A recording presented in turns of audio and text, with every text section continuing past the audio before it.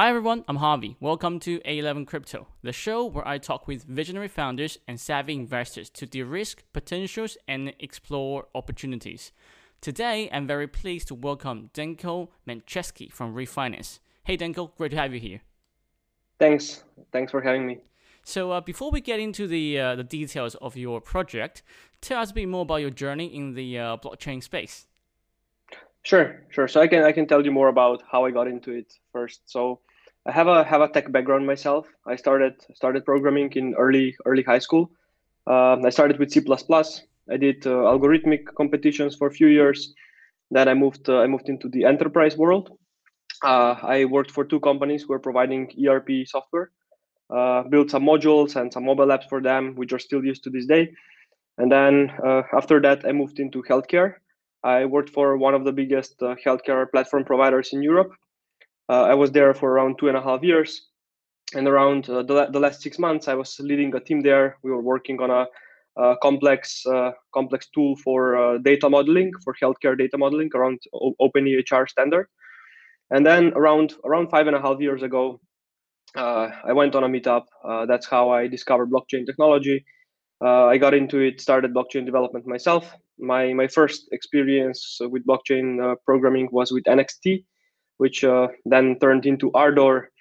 And of course, I did a lot of Solidity, a lot of Ethereum as well. But I also did Team as well as some EOS, the whole ecosystem. Uh, so around 2 years ago, what happens? I'm based in Slovenia, and the development community here is not super big. So we kind of like on different projects we were working with familiar faces. And around 2 years ago, we decided to team up together with few more people, and we worked together on different blockchain projects as well as analytics projects. So we have like blockchain experience as well as machine learning and statistics. And we basically decided to work together. We got an office here. We have this office now for almost 2 years. And last year we did mostly analytics, mostly B2B. Again, around crypto, so crypto analytics. And around November, through our basically data collecting through our analytics engine, we discovered that, and we decided to fully focus on DeFi. And basically, starting from January this year, I've been working on Reef basically full time. So if I understand correctly, I think you were in different crypto project before this, right? And you were working with the same team or similar team. Yeah, so worked with similar teams. Certain like projects were like B2B oriented, so not like public projects that are consumer facing. So they had to build. Basically, it was a mix between my ERP like experience as well as blockchain experience. So we helped them integrate certain things for their supply chain. All of that is like private, like they don't need to be public. So yeah, there has been like. Basically a mix of like consumer facing, of B2B, of blockchain and analytics. Right. So tell us why you study Reef. Because if I understand correctly, I think Reef has two big parts, right? One is this liquidity aggregator part. Another part is sort of smart borrowing, lending, and staking. Sort of like maybe wire. I don't know if I'm correct there. Please, correct me if I'm wrong. Yeah, sure. So I can explain like first why, like how the whole Reef idea came. So like as I mentioned, like we started working on Reef in January. It was not called Reef back then. We didn't even have a name. Just started working. We iterated on the idea multiple times, but our core goal was always the same. Wanted to deliver a product which will give access to the average retail investor to the DeFi landscape and tokens with a very low technical barrier of entry. And basically like what Robinhood did to the traditional financial landscape, how they abstracted away interacting with order books, interacting with complex like option chains and derivatives. That's what Reef aims to do basically, and that's why we have like the three components. So the first component is the global liquidity aggregator. This means like this is an infrastructural component, and this will give access basically to the users to pretty much the whole liquidity in the landscape, because we are basically integrating everything, and we have like a sort of like a synthetic order book in the background. This is the first infrastructural. The second is the smart yield farming aggregator. This is where the analytics engine that I mentioned comes in. So we've been adapting this analytics engine. I can explain how we do things in a bit more details in a few minutes. So this is the second basically infrastructural component. This is the one that also has like integrations with all of the DeFi protocols, like all the basically like auto market makers to like lending protocols to basically everything that is currently in the landscape hot and people want to get access to. And the third one is the smart asset management. This one is the component which in the background is using the first and the second one.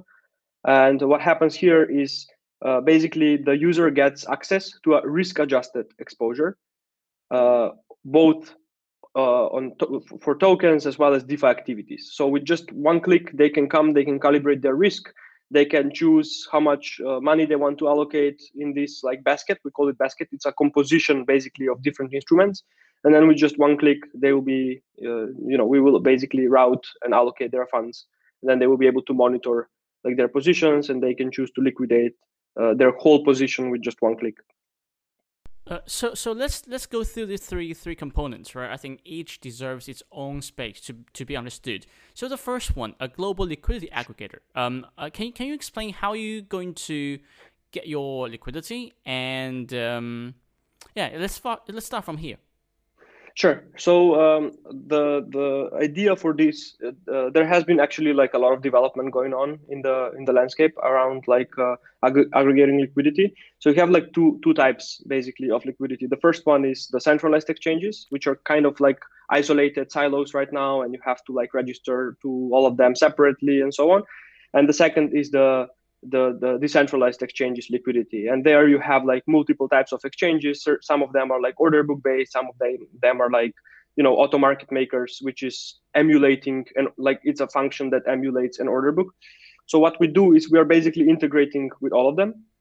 And regarding centralized exchanges, it's important to understand that when you come to Reef, we are not a custodial. We are not going to keep your API keys, and we basically have zero data about the user. So all of the centralized exchanges liquidity goes through like prime brokers. So those are companies, for example, if you take an example for a prime broker, which I think everyone knows, would be Changely. So what happens is they are in the background, they have their own accounts, they're linked to the exchanges themselves.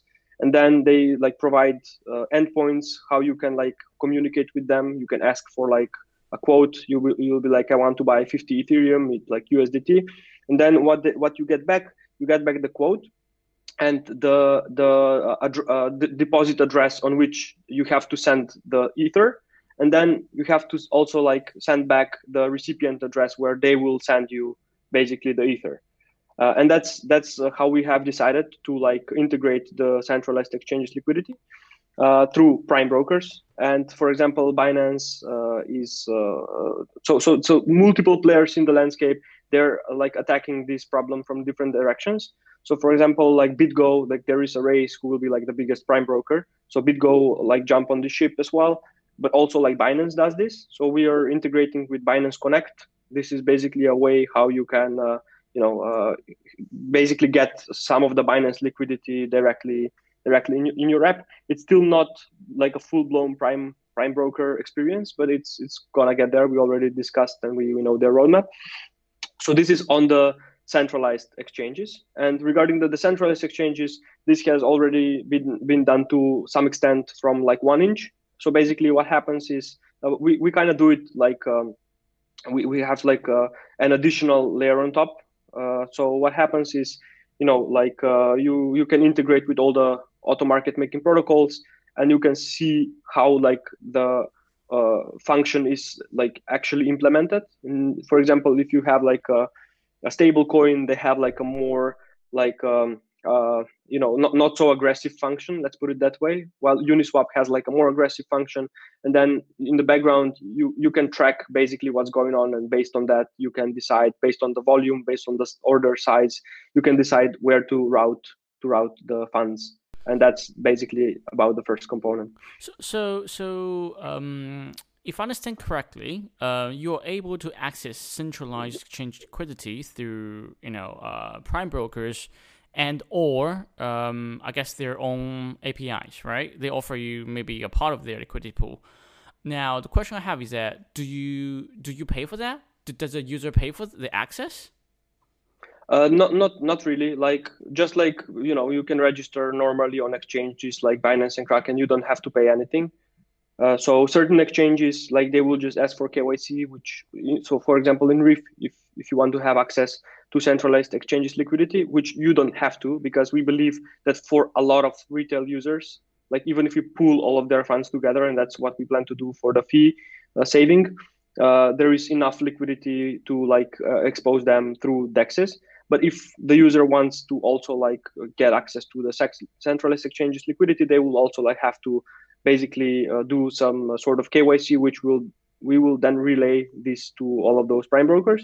But it's important to understand that all of this happens from the client side, so we don't ever we don't have any infrastructure that will even take a look at their personal info like passport and stuff like that. But on the other side, they can choose not to do this, and they will still be able to use Reef with just a MetaMask wallet. Right, I get it. So basically, what you're trying to do here is that you're offering the access to both Central Exchange as well as DEX, right? But you're offering them through one place, which is Reef.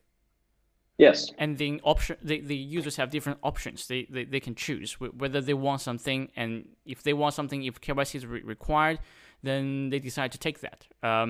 So one of the things that's very curious to me is that when I was reading your light paper, you mentioned something called infinity swap, right? Can you explain that a bit?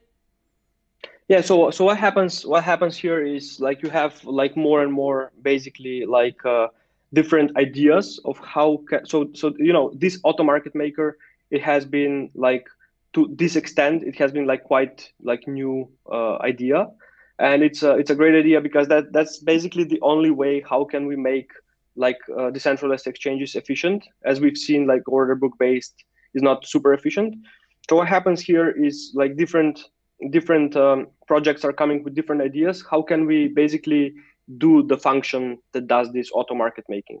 And if you take a look at Uniswap and compare with Sushi and the rest, they all have different implementation.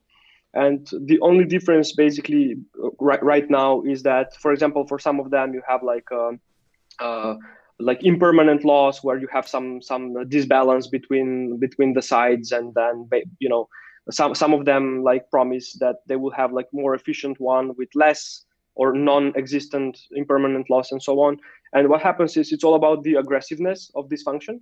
So for example, if you take a look at Uniswap, why Uniswap needs a lot of liquidity, because at some point this function just spikes, which means you have some certain stability, and then it just goes and blows up. And we've seen why certain things are good, certain things are not good. On the other side, even if you come up with something better, it does not mean that it will get used, because it's not just about how efficient this function is. It's all about how do you get users on board. And if you don't have users, it doesn't matter what kind of function you have. So what happens in the light paper, we have a modified version of this, which will be less aggressive. But as I mentioned, our initial goal is to first integrate with existing ones, and then eventually based on what we see in the data, because we scan everything, even our decisions are being back tested again to see where we can improve and whatnot. And we have certain ideas how can we also basically include our own auto market making instance, which does not necessarily need to be the only place where we take liquidity. It will be just as if we integrated some other auto market maker, and we believe that one might be more efficient. But until we get users and there is certain traffic, this is basically impossible to bootstrap by ourselves, and that's why we decided to first integrate with the rest and then do that. So am I to understand that the infinite swap refers to a more lenient curve, right? So you don't have the huge drop off, right? And the rise up in the gradients, right? Right. But first, before that happens, I imagine in order for you to do that, that's like sort of your own pricing curve. You need all your own liquidity, right? But before we get there, first step, Exactly. what you're trying to do is just aggregate liquidity from different decks. Okay, got you. Yes, that's correct. Aggregate liquidity and get user base, and then eventually, like part of this user base, based on their volume and whatnot, we can start bootstrapping our own like auto market maker as well. Right, right. One other thing I think is very important for people to understand is that in your line paper you mentioned something that refers to how your global liquidity aggregator would help prevent front running. Now that's huge. Can you please explain that? Yeah, so there are multiple ways how to do this, and we've been actually talking to like I forgot the name. So what happens is like first from like the prime brokerage point of view, they have like certain like they have like their own terms, so there is not like much to do on that front. Basically we will work with the prime brokers which have like the best terms for the users. We will integrate these. And regarding the dexes, it's quite a like a hard problem to solve right now, but there has been like one a very, in my opinion, elegant attempt, which I think will get probably over time even more popular. And that's the following. For example, like we on the tech level, like on the actual like blockchain level, we cannot really like prevent it because the way the infrastructure works and everything is like transparent. But there is one way, and I believe that this will become even more popular, and that's like private mining companies will allow like companies like Reef who have like certain user base want to access DEX liquidity, where we will broadcast the transaction to them instead of to the whole like basically mining landscape. And what they will do is they will not. So the way the blockchain protocol works, you have this gossip like distribution basically algorithm where based on where you send the transaction. So for example, if I initially broadcast it to like a node in Asia, eventually it will get to the US over like few seconds and so on. So what happens with this like with these pools, they have like a lot of mining power, they have a lot of hash power, and they also have like certain partners, and it's private. So basically when we send the transaction, they will not further relay this transaction, but because they have enough hash power, they will be able to include it in the block. And that's how you are not revealing your intention. Right, And right. yeah, Got you. So basically, for people who maybe need a bit more background, so currently in the space, there's something called the miner extracted value, right? So whoever people can order your transactions however they want, or whoever is creating the block. So if you have enough hash power to include transactions before everyone else, then you will be the state of the blockchain, right? So what Denko is saying that if there is a miner who is incentivized, I guess, because they need to be incentivized, right, to not take advantage of MEV, then the users will be able to not get front run, right? Because I know there are bots on Uniswap that do this extremely successfully. I have to say, right? I think one time I tracked a bot that started with like I think 20 ETH, and then a few months later that went to like 2,000 ETH, that sort of thing, which is crazy. And this is a huge problem. I think whoever solves this will be will be like a huge level up from what we have right now. So how will you like incentivize these miners to do this? yeah. So actually, some of them they're already like creating their own like rules. So it will like the only like difference would be it will cost a bit more gas. But the fact that we plan like in the second version, which is again coming like by the end of this year, we have like a pooling mechanism. where for you as a user, if you want to currently get into like a certain like basket, it costs a lot of like gas, because we have to expose you to like different protocols and then collect everything together, and all of the smart contract operations cost. So what happens is this pooling mechanism is a very like lightweight smart contract, where we just take the order, basically like what you want to be exposed to, and then like the other users like also like send their orders there instead of directly into the basket engine. And what happens here, either after like certain amount of time or after like a certain amount of like money pooled, then basically like anyone can call the smart contract to keep to like basically proceed with the process, which means like take all of these pooled funds and take them to the basket engine to then further route them. And Right, right. So and basically, by pulling everything together, different orders or amounts, right? Then the cost is spread out through yes, everybody. And yes, currently, 1inch they don't have this. they don't. Yeah, Okay, got you. Now that's interesting. That's interesting. I think whenever, for people who are trading retail, and if they're not trading like a whale, it is very important for them to not have a $10 transaction fee on every single transaction. exactly. Yeah, exactly. And since there will be like pooled funds, so for example, instead of $100, you will pay like few cents. Let's say like when you wanna invest like $100, you'll pay a few cents. Again, it can be like uh, we can split the fee differently based on the size of the order. So if you want to put like, maybe if you want to do like 100K, maybe you will pay like 80% of the fee yourself, but it will still be like low, like way lower. Like Right, a fraction. actually we plan to like have different proposals, and through like the DAO can basically decide how those things get split. But we believe also, like, since we have this pooling, we will be able to afford the front running, which means we can like collaborate with a certain like mining pool, which will ask for a higher fee. But since it's pooled funds, it will be acceptable expense. I see. I see. Okay, got you there. Got you there. So that is a global liquidity aggregator side, right? What about the lending borrowing side, right? Can you unpack that a bit more? Sure. So the second component, as I mentioned, is the smart yield farming aggregator.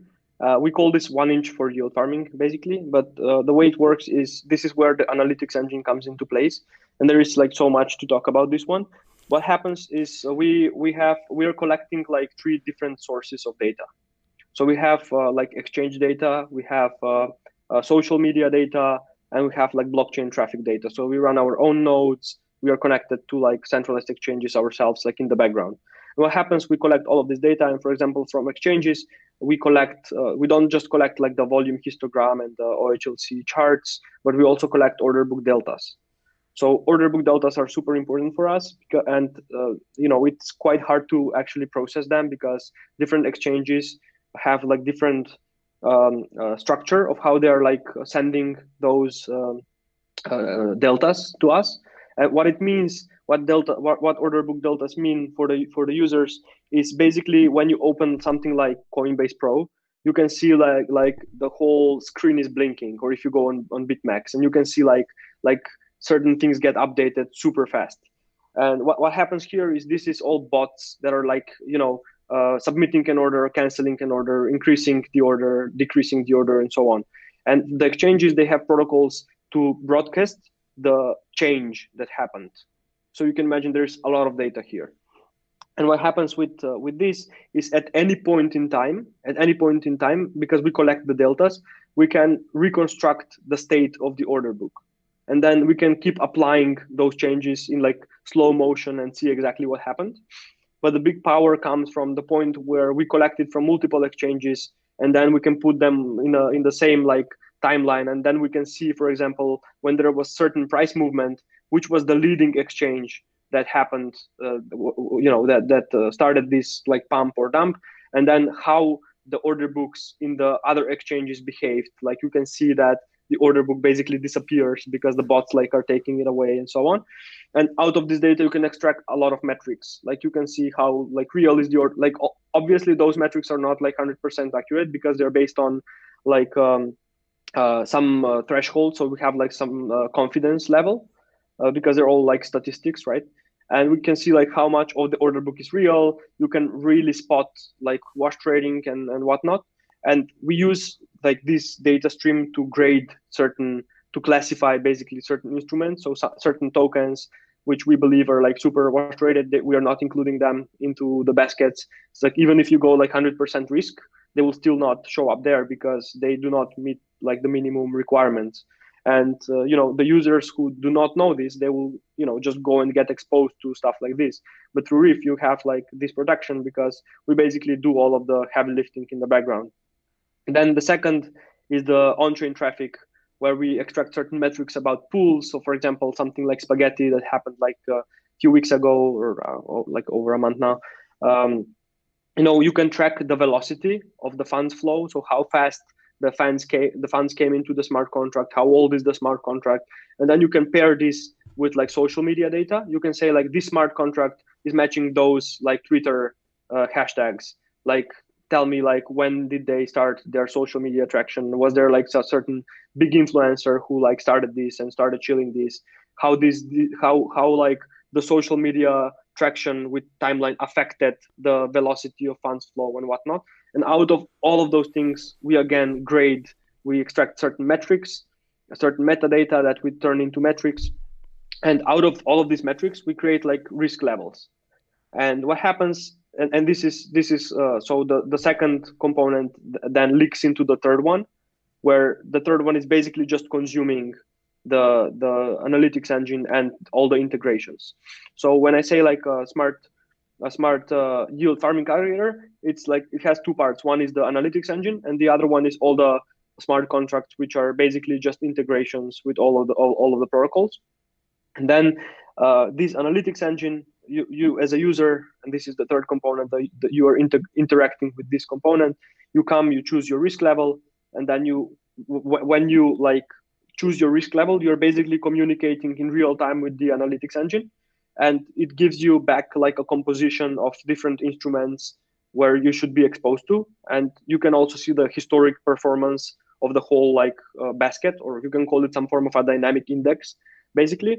And initially this basket will be like exposure to token. And we have two types of baskets. One is, we call it like general basket, which gives you exposure to like tokens and different like staking mechanisms, so you can like stake into a pool. And the second one is stablecoin basket, which is you're exposed just to stablecoin yield farming, so you can get into all the Wi-Fi clones and whatnot based on how much you want to risk, basically. And eventually, the iteration is the following. Like initially, like you get into those baskets, then you can get certain updates for those baskets, so you will want to like rebalance or reallocate. But over time, we want to like by Q2, we want to have it like fully automated, so you can just come say, I want to get like certain percentage of my wealth to this risk level, certain percentage to that risk level, and you can just click invest. Then like things will just happen for you, and you will just be able to track your performance. Right. Let's go through this, because this is super interesting. So when I, as a user, go to Reef Finance, you allow me to choose different risk levels, right? And what this essentially does, because you have all this data in the background, you allow, or you filter out, I guess, tokens or coins that are being heavily, manipulated. I guess that's the point, right? Yeah. Of the data. So then what I'm left with is, maybe you said a basket, right? A basket of tokens. I guess, another way of looking at it is just index, right? A tracker. Now, yeah. So then what happens? So then am I able to buy the whole basket? And then, so let's say I buy the whole basket, right? So my funds are divided into different coins. Yeah. So then, do I receive these individual coins, or do I receive some sort of placement holder for these tokens? And then, right. Yeah, please, you go. Yeah. So first, the basket is not just tokens. So some of it is like staking into certain pools and getting like pool shares. And like we've seen, like it's so complicated and fragmented right now to get exposed to all of those things, because you have to go to like 5 different websites, and you have to like monitor your own wallet. So the way we did it is you just get into those things and you don't worry like about them, because the basket engine is holding the position for you, and then with just one click you can liquidate the whole basket and get out of them right at the same time. Right. So you don't have to monitor them. You don't have to worry about anything. Right. So what you're saying to me is that, let's say that I'm interested in staking in Polkadot. I'm interested in staking ETH 2.0. And there's a basket that I can put my money into, and the basket itself does the staking for me.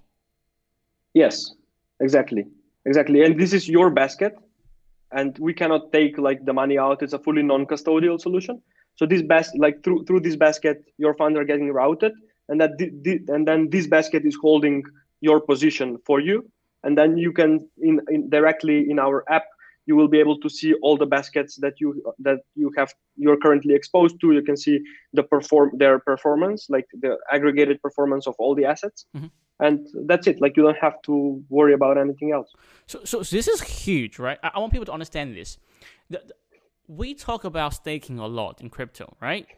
Polkadot, ETH 2.0, other chains. But every single time for anyone to actually go to stake, we rely on there's some sort of communication from the project themselves telling us how to do it, right, step by step, and that's a lot of information, especially if you're new to crypto, right? Like you probably don't understand where Geyser is, or how do I stake my Polkadot, right? Where do I find a dedicated staking, right? I don't know all of this.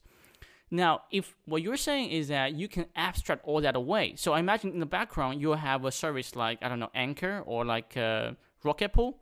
So the funds are going to them, right? And then they solve the staking for different projects, right? But you are the layer that allows a retail guy to click two buttons to go there. Exactly. That's correct. I think that's huge. And so I was looking at your I guess progress update roadmap thing, and I think in did you mention that Q2 next year, or when will this particular function become fully live? Yeah, actually, like the basket engine has to go through like multiple iterations, Mm-hmm. and there are multiple reasons. First, like it needs like to be even further developed. Second, it's about like confidence. So we want to like start up with something smaller and then expand into like a fully automated like suite, basically where you don't have to do anything. So at the beginning, it will be like a more of a static basket. Right away, you will receive updates. You will receive updates for your baskets, but you have to like click again just one button to update this basket. So we will need your input there, and this is the iterative process where you can see, okay, now those people, like the engine decided this. You can just discard it. You'll be like, no, I don't want this like reallocation or rebalance to happen. But the initial version comes next month, actually. Next month, yeah. So next month, people go to Reef Finance, go to the app, and they can do this.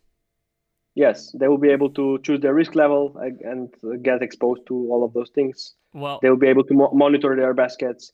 There will be two types of baskets, like stable coins as well as normal ones. And our long-term plan is to actually allow third parties to be also able to add different strategies, because those are all like strategies, right? What we do in the background, all of this risk management, it's part of a strategy. And then we can allow third parties, which can be voted through the DAO. Like they will have to like stake a lot of Reef, or like we can decide how the whole filtering process goes. But then you have like other like projects like Numer mm-hmm. AI. Yep. They're like they're doing similar things, sort of like quantitative analysis on the market and whatnot. So why not like allow them to use all of our infrastructure and all of the integrations, and they just focus on the strategy. We can even like provide data API for them, like if they need to consume this data to do certain things. So that's the longer term vision. I think many people like me will look forward to this, because this will be game changing if somebody is able to do this. But also, to through your challenge, right?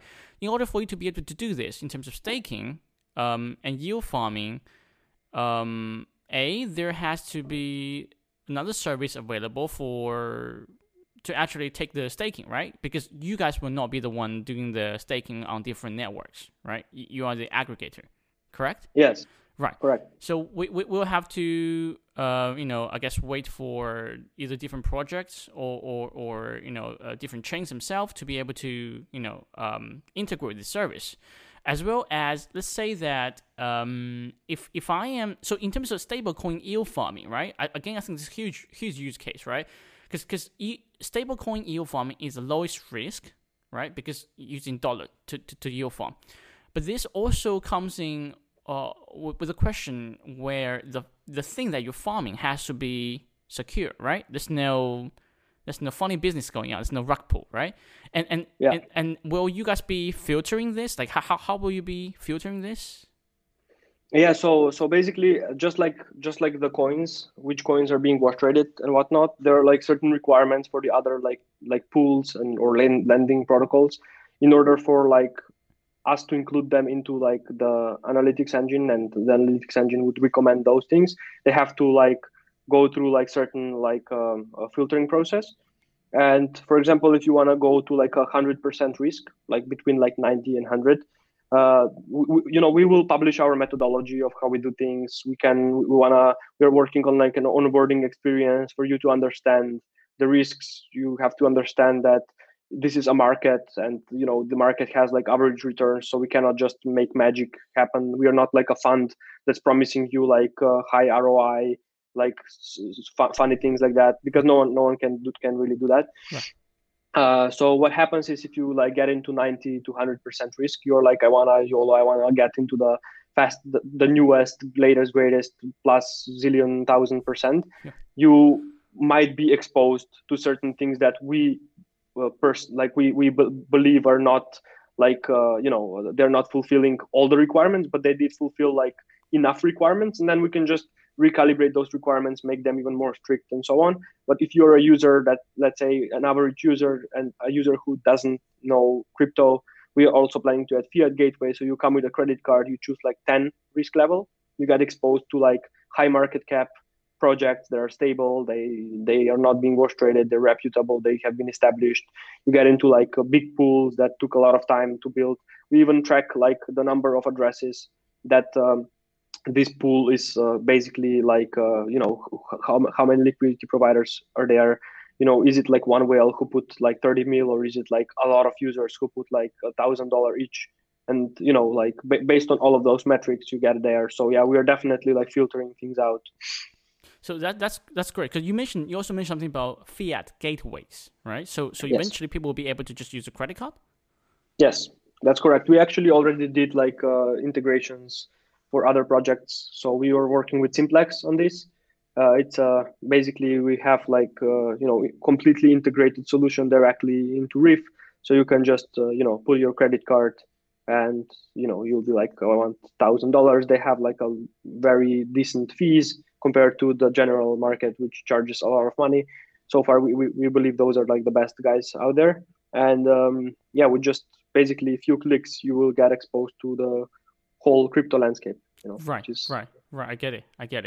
I think again that'll make things so much easier for people instead of going to Coinbase, Kraken every single time.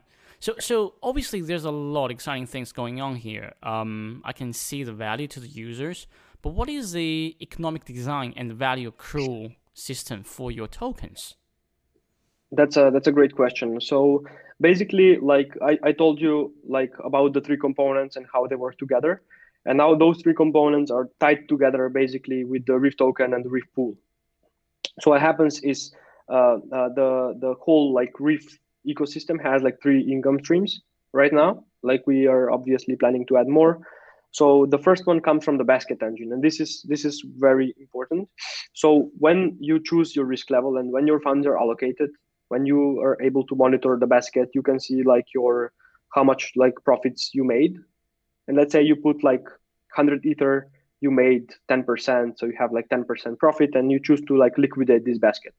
And what happens here, when you click liquidate, there is like a pop-up which says, okay, you made 10 ether.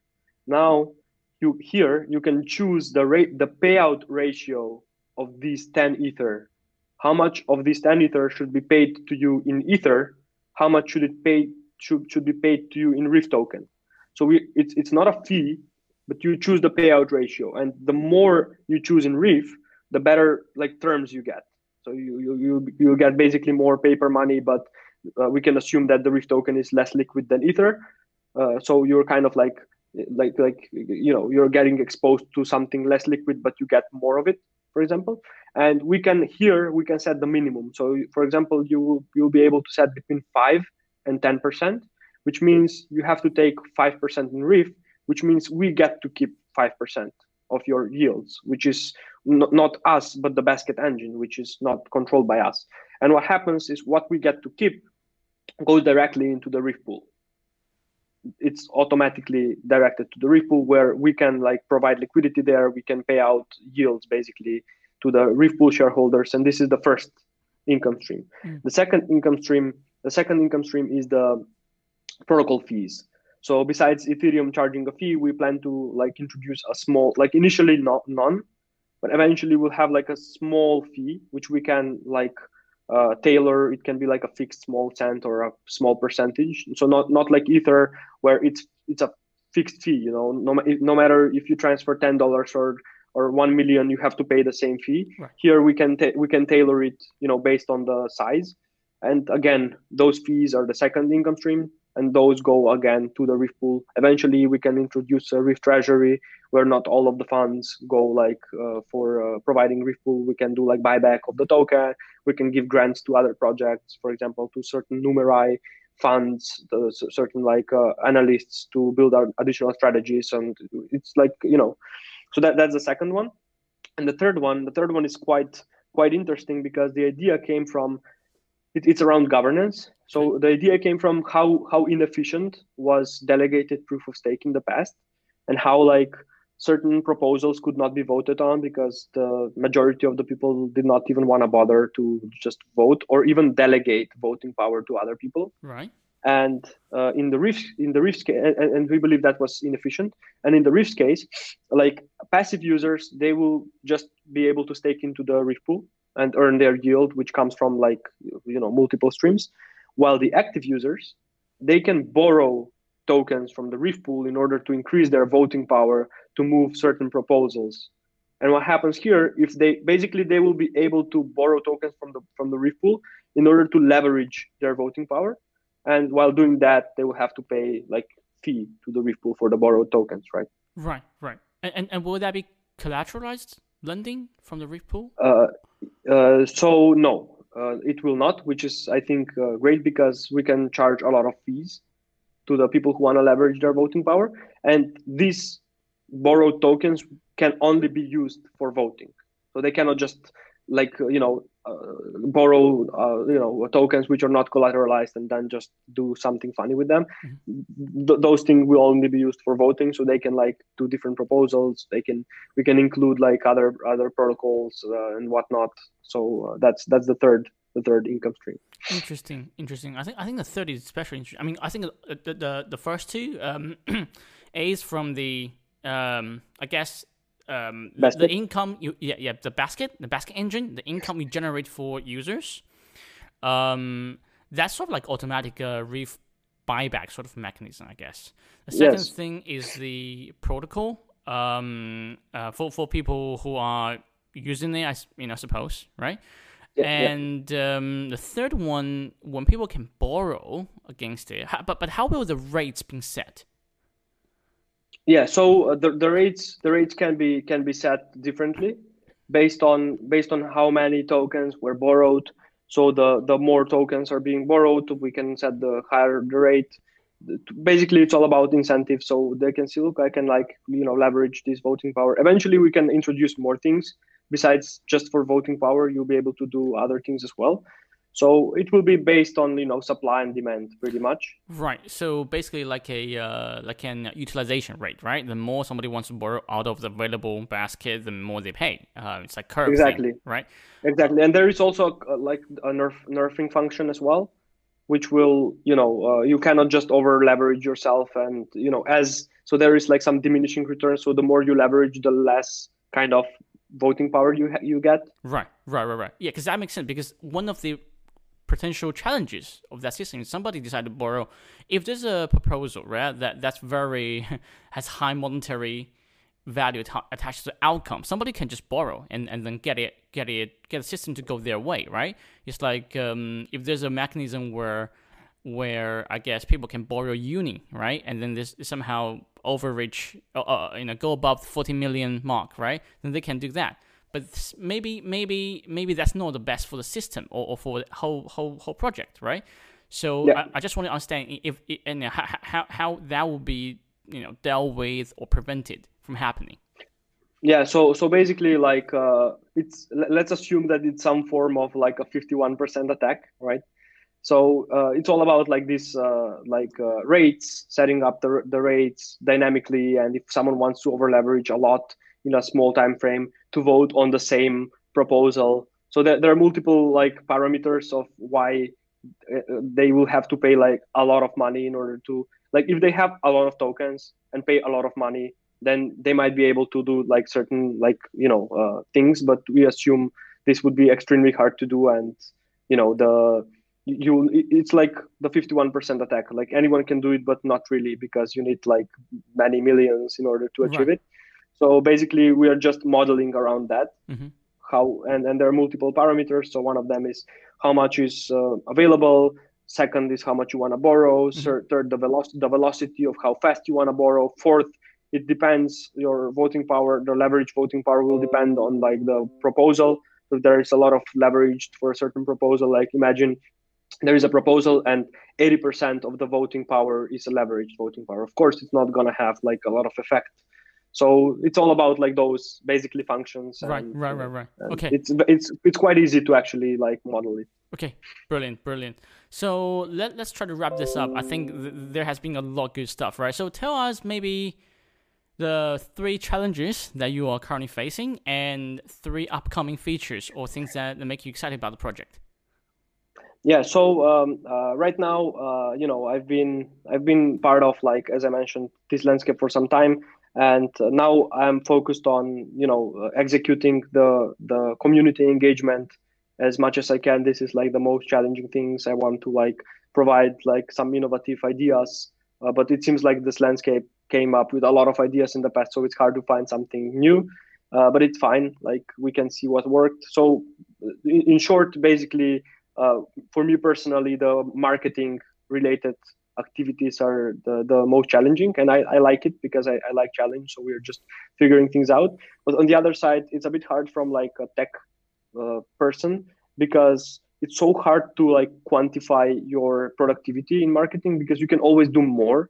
Well, in tech, you develop this, you spent like a bunch of hours, you closed a bunch of tasks, and you're satisfied. But in marketing, you just don't know when is the when did you do like well, and when did you do not so well. Right. So that's the biggest challenge. Mm-hmm. And regarding the product, I'm super excited to launch the initial version next month, and it will be great for users to like have access to this landscape, start testing it out, give us the feedback. We've had experience in the past with like establishing like feedback loops with our users. So this is something I'm super excited about. We want to not just deliver something that we think the users need, but we want to establish those feedback loops to validate like the idea, and then be able to like iterate on the idea if necessary and pivot if necessary. So want to establish this link with the users. So we will build what they need, and we will not just build what we think they need. Right. Iteration process makes the product much better, right? Because yes, yeah, user feedback, iteration, but regarding your marketing, I guess challenge. I actually think they're I know that we are in a space where there's tons of noise, right? Tons of noise. Mm-hmm. Everybody's shouting at the top of their lungs.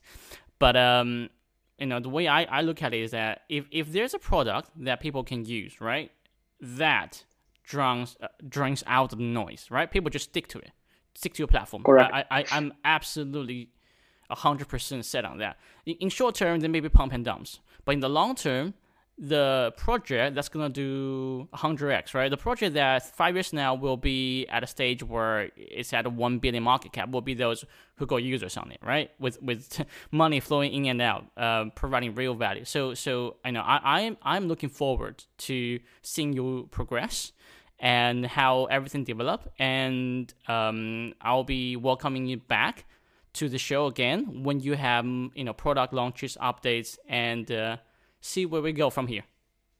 Perfect. That sounds great. Thank you so much for your time, Danko, and hopefully I'll see you soon.